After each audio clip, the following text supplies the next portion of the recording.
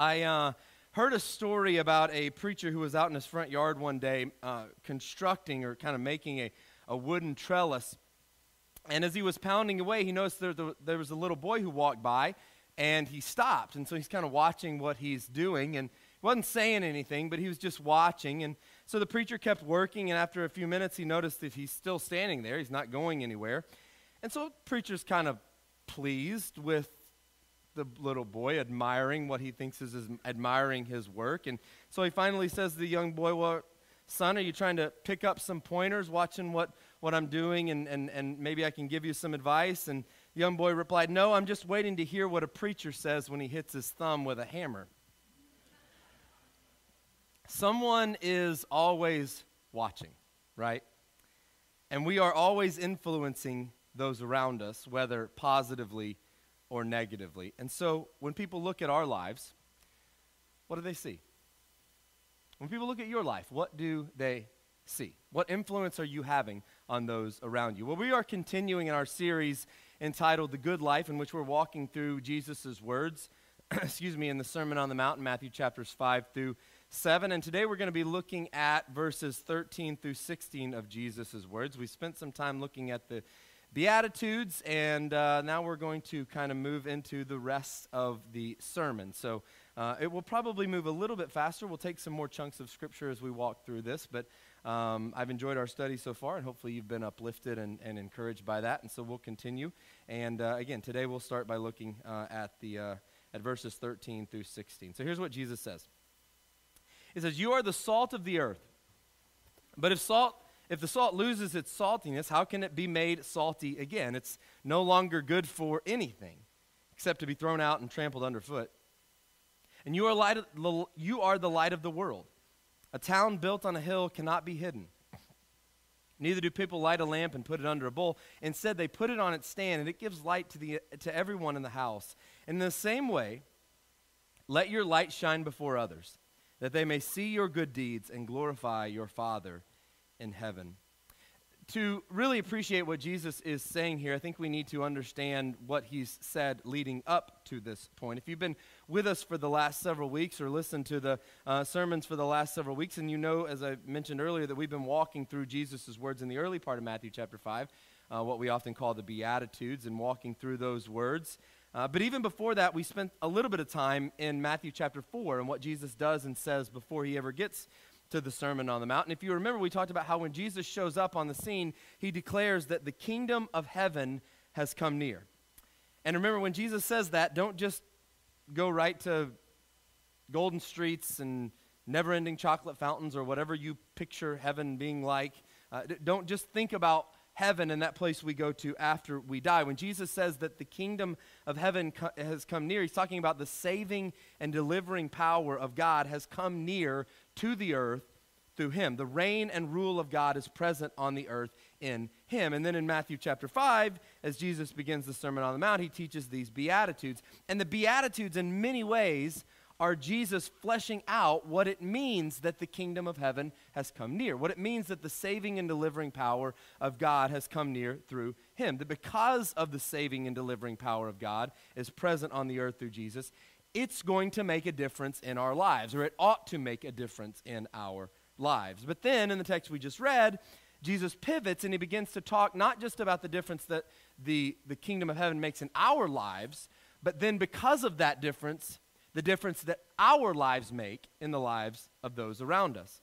And he says, you are the salt of the earth. You are the light of the world. And I think it's important for us to see Jesus' call for us to be salt and light in light of, no pun intended, Jesus' words in the Beatitudes, because I think the Beatitudes show us so much of what it means to be salt and light. In other words, when we live in light of the fact that God brings his kingdom to the poor in spirit, to those who are spiritually bankrupt, when we live in light of the fact that God is out to comfort those who mourn in light of that spiritual bankruptcy, when we live in light of the fact that God is working in the lives of the meek, when we live in light of the fact that God is going to fill those who hunger and thirst for righteousness and for things to be made right in a world that's gone wrong, when we live in light of the fact that God shows mercy to those who are merciful, when we live in light of the fact that God is attuned to the pure in heart, when we live in light of the fact that God attends to the peacemaker and the persecuted, excuse me, when we live our life in light of those things and those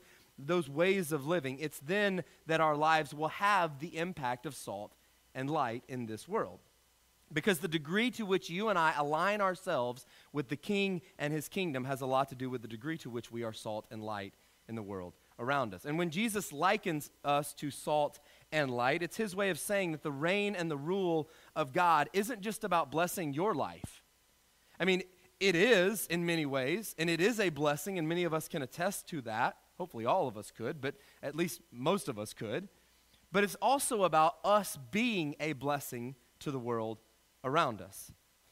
And yet I think that in many ways, you and I as Americans and in our Western culture, Christian, culture that we live in, we have and not even Christian in this context, we have a hard time, I think, understanding the depth to which Jesus is speaking here, because we don't really deal with, we deal with salt and light, but we're over, to use another pun, we're oversaturated with it in many ways.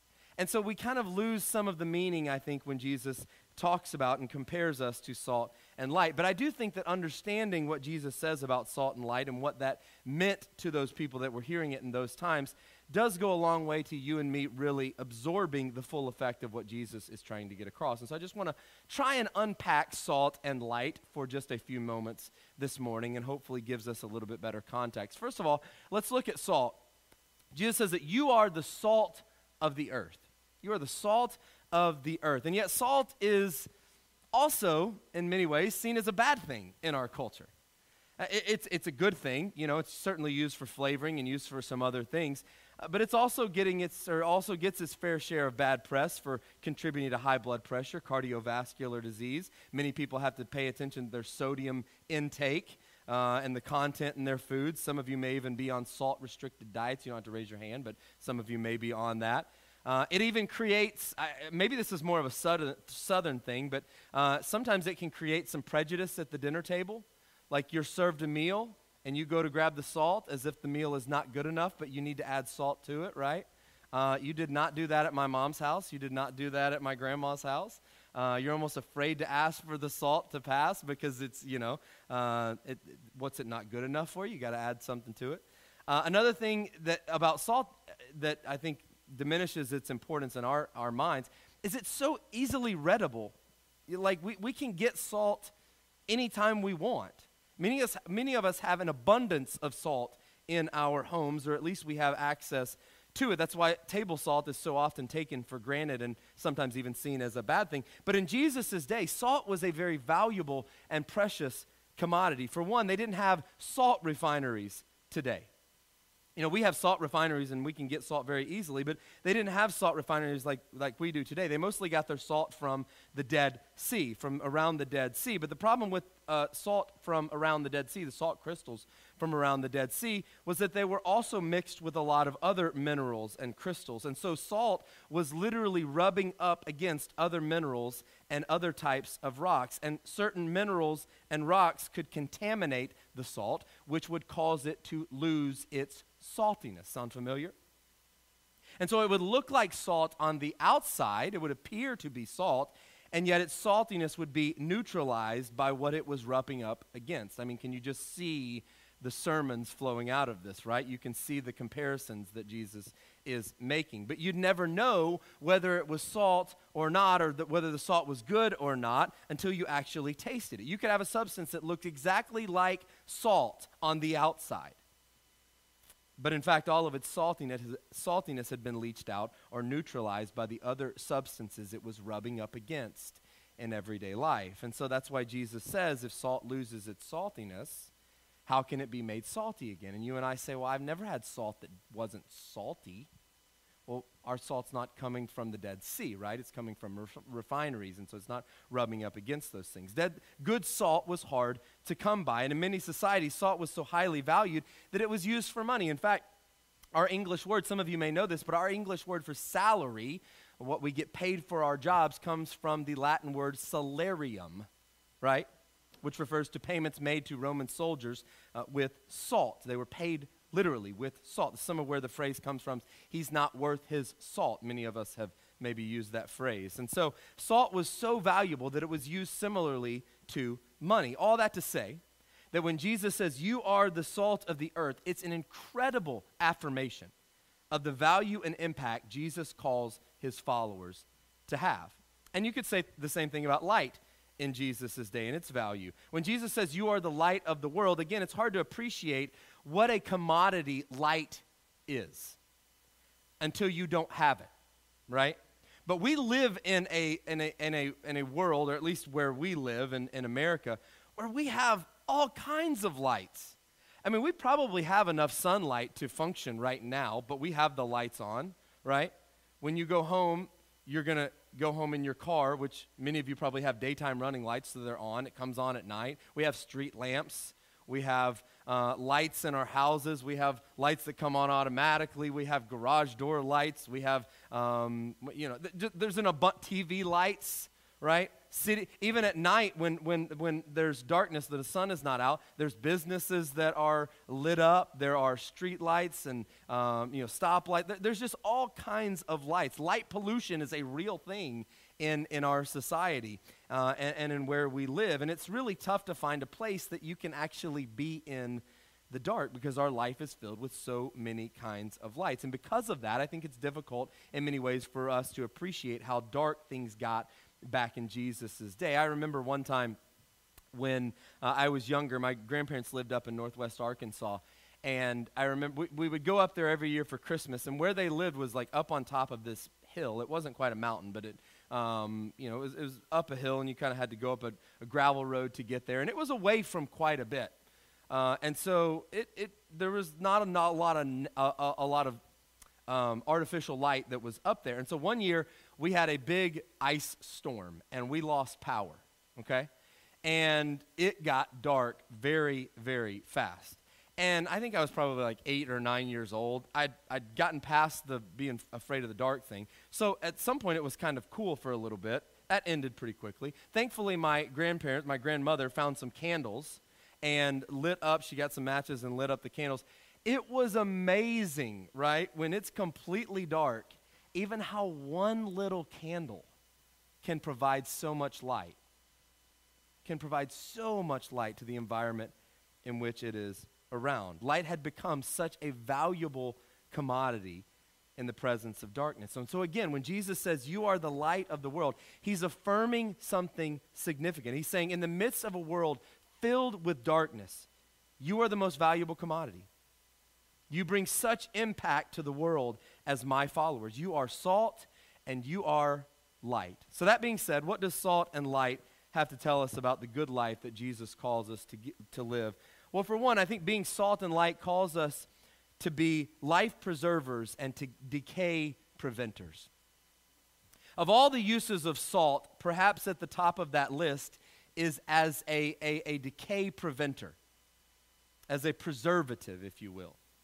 Before freezers and refrigerators, salt was the lifeline for keeping foods from spoiling and decaying. Salt had the ability to, and still has the ability, to act as a preservative and to give long life to all that it permeates. That's part of the reason why it was so valuable. Now think about this in light of the Beatitudes. That's what happens when we're living meekly.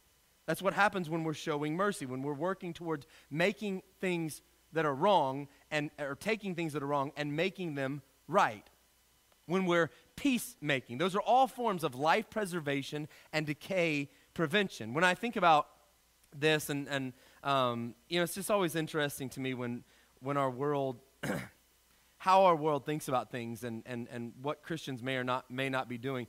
When I think about decay prevention and life preservation, did you know that 100 of our oldest colleges and universities, almost 100 of them, were started by followers of Christ and for his purposes? Just some of the oldest universities and colleges in our country were started by people who were followers of Jesus Christ, and they started them for the purposes of his, or for his purposes and for his glory.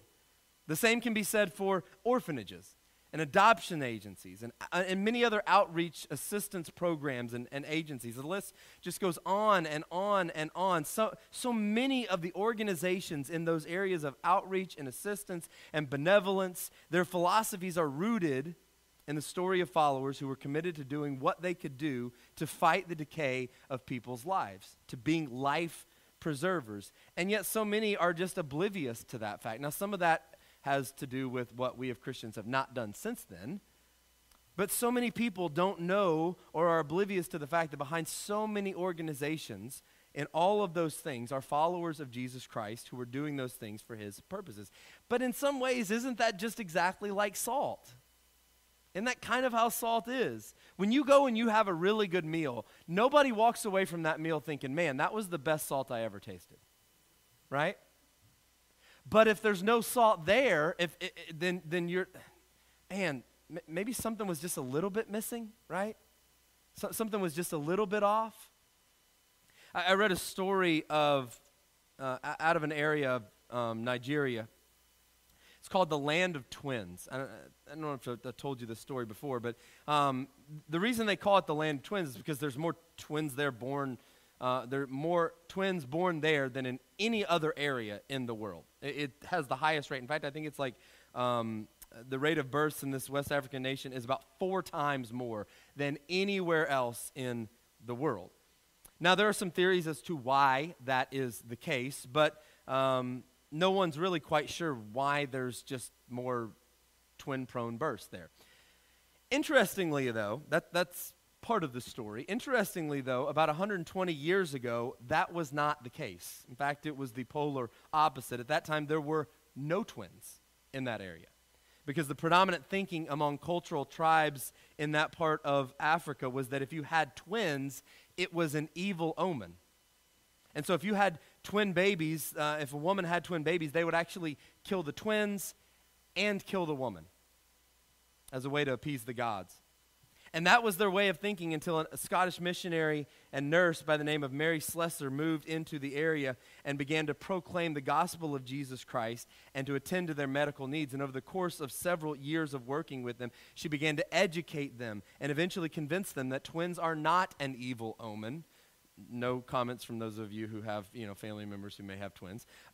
They're not an evil omen, but rather that children, whether they come in numbers of 1 or 2 or however many numbers they come in, are a gift from God, a blessing from God. And over time, that began to reverse the curse to where the land of no twins became known as the land of twins, all because of one woman who was salt, who was a life preserver and a decay preventer. And that leads me to a second application. It's this. Being salt and light calls us to be illuminators. Calls us to shine the light, right? Jesus says, you are the light of the world. A city on a hill cannot be hidden. In Jesus' day, oftentimes cities were built on hills or on mounds or on high places to better fortify themselves, right? So it's tougher to attack uphill than it is to go downhill or even on level plain. So many cities were built up on a hill to be able to better defend themselves against an attack. Jerusalem itself is built on a high place, elevated place. And so the disciples knew what it was to see a city on a hill. You can't hide a city on a hill. Now, you can protect it a little bit better, but you can't hide it. It's up there, right? You can see it very plainly and clearly. And according to Jesus, the same should be true of us. Now, what's interesting is that when Jesus says this, there was a sect of the Jews called the Essenes. And the Essenes decided that the world was so wicked, and even Jerusalem itself had withdrawn itself so much from God, that they felt they needed to leave Jerusalem, and they moved out into caves near the Dead Sea. And they took with them scrolls from the Old Testament, and they would spend their time communing with God. By the way, those scrolls are what we often call the Dead Sea Scrolls. That have become quite significant, but we'll have to save that time for discussion for another time. But interestingly, they called themselves the Sons of Light. And yet these sons of light were hanging out in caves and had retreated from the world. The sons of light were in hiding. Jesus says, you are the light of the world. A city on a hill cannot be hidden. You don't light a lamp and put it under a bowl. Instead, you put it on its stand, and it gives light to everyone in the house. Light does what it does, right? I know that's what it's what you came to hear, that just, deep theological, significant teaching, right? But light does what it does. It cannot be anything other than what it is. It's bright, it dispels darkness, it enables people to see what they're doing and where they need to go. You and I are not called to some passive, secret faith. We're not called to some, I heard one person describe it as rabbit hole Christianity, where we poke our heads up on Sunday mornings, and then the rest of the week we kind of go back into our holes, and we don't really let people know that we're Christians. We're not terrible people. We just don't really live like we ought to. So we're rabbit hole Christians. We're not called to a passive faith. We're called to a bold faith. We're called to an active faith. An active faith that shines the light of God's love and truth in the world around us. I like what Dietrich Bonhoeffer once said. He's got a lot of good stuff. But he said, there is no such thing as a secret disciple. Either the secrecy will destroy the disciple, or the disciple will destroy the secret. And Jesus says that the reason why we let our light shine is so that people may see our good deeds and praise our Father in heaven. We talked about this the very first week, I think it was the first week or the second week. That word good there, in reference to our good deeds, is the Greek word kalos. It actually means attractive or beautiful. It's not just good as in, morally good, but it's something that looks good. It's attractive. It's beautiful to look at. In other words, the life that Jesus envisions his followers living, that kind of life, as we live out this life of salt and light, we're going to live a life that's beautiful and attractive. Maybe a good question to ask us is, how beautiful and attractive is the life that we are living? How many people look at our lives and say, I want what they have? To where people see our lives and they see our good deeds and they want some of what we have. But they don't just see us, right? But they are awakened to the reality of a Father beyond us. When you walk into a room and you turn on the light, you typically don't look at the light, right? The only time you look at the light is if what happens? It doesn't come on. Otherwise, you look at what the light shines on, or what the light reveals. You turn on the light so that you can see other things. You and I are called to be seen, but ultimately it's not for the sake of us being seen, but rather for the sake of God being seen in us and through us, because we are illuminators, so that people can get a vision of our Father and hopefully can get a vision for what life is like in Him. And that they'll want that because they see His life in us. But if that's going to be true, then there's something to be said for staying salty and illuminated. And I mean staying salty in a good way, by the way. Some of you are salty and you need to not be that. But I mean staying salty in a good way. And it's this. Here's the final takeaway. Being salt and light calls us to be continually refined and to stay in the light. When it comes to you and I being salt, there are times when you and I, let's just be honest, we lose our saltiness. We're out in the world, we're in the middle of the world, we're rubbing up against the world, and it's easy for some of the world's values and perspectives to begin to rub off on us. And our effectiveness begins to be leached out. It was Os Guinness who said this: the main problem with Christians is not that they aren't where they should be. He says it's not, the problem isn't that we aren't where we should be, like we think we should be here or here. It's not that we aren't where we should be. The main problem with Christians is that they are not what they should be, right where they are. Right where you are. That's why you and I need to be constantly refined so that we can be the people Jesus has called us to be right where we are. And this is where things like being in the Word every day and spending time in prayer every day and worshiping together and being in community together with other Christians and being accountable to one another. That's why those things are so important. I say this often and I'll say it again, and I'll probably say it again sometime. If this is the only connection to Jesus and the only connection to His Word and the only connection to Christians that you get during the week, you are starving spiritually and you will die. Because you have to be constantly and continually refined and fed You can't come here thinking you can fill up for the rest of the week and not get in the Word every day, not spend time with other Christians, not be influenced and accountable to each other. You can't do that. We need each other.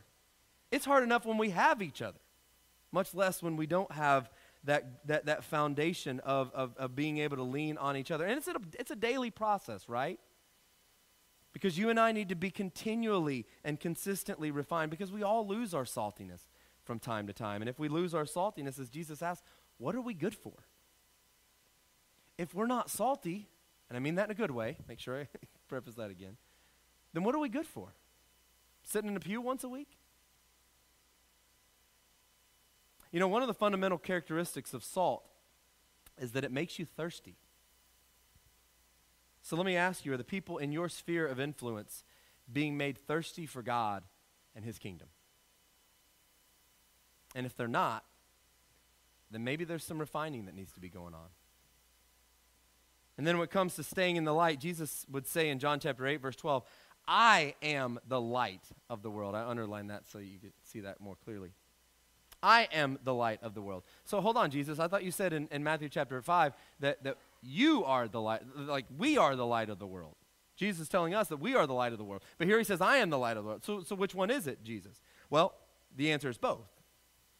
I think a great analogy of this, and this is not original with me, I heard it from someone else, but I think a great analogy of this is that Jesus is the sun, and obviously he's the S-O-N, but he's also, in this analogy, the S-U-N, and that we are the moon. The moon helps shine light in the darkness, but the light isn't coming from the moon, right? The moon is reflecting the light of the sun, but every now and then, what happens? The earth will get in between the sun and the moon. And when that happens, you get a lunar eclipse. The moon has no light whatsoever because the earth is in its way. And a lot of times what happens for you and me is that we're called to be the light of the world. We're called to play the role of the moon and reflect the sun's light upon people in this world who are living in darkness, and yet far too often the world gets in between us and the sun. And when the world gets in between us and the sun, our witness gets eclipsed. There's no light we have to reflect upon people who are in darkness. And one of the roles of Jesus' teaching in the Sermon on the Mount is to see to it that the eclipse will stop and the world will begin to be moved out of the way so that you and I may be able to shine His light again. We live in a world that's suffering from not enough salt and is engulfed in darkness. And it's time to pass the salt and turn on the light. Amen?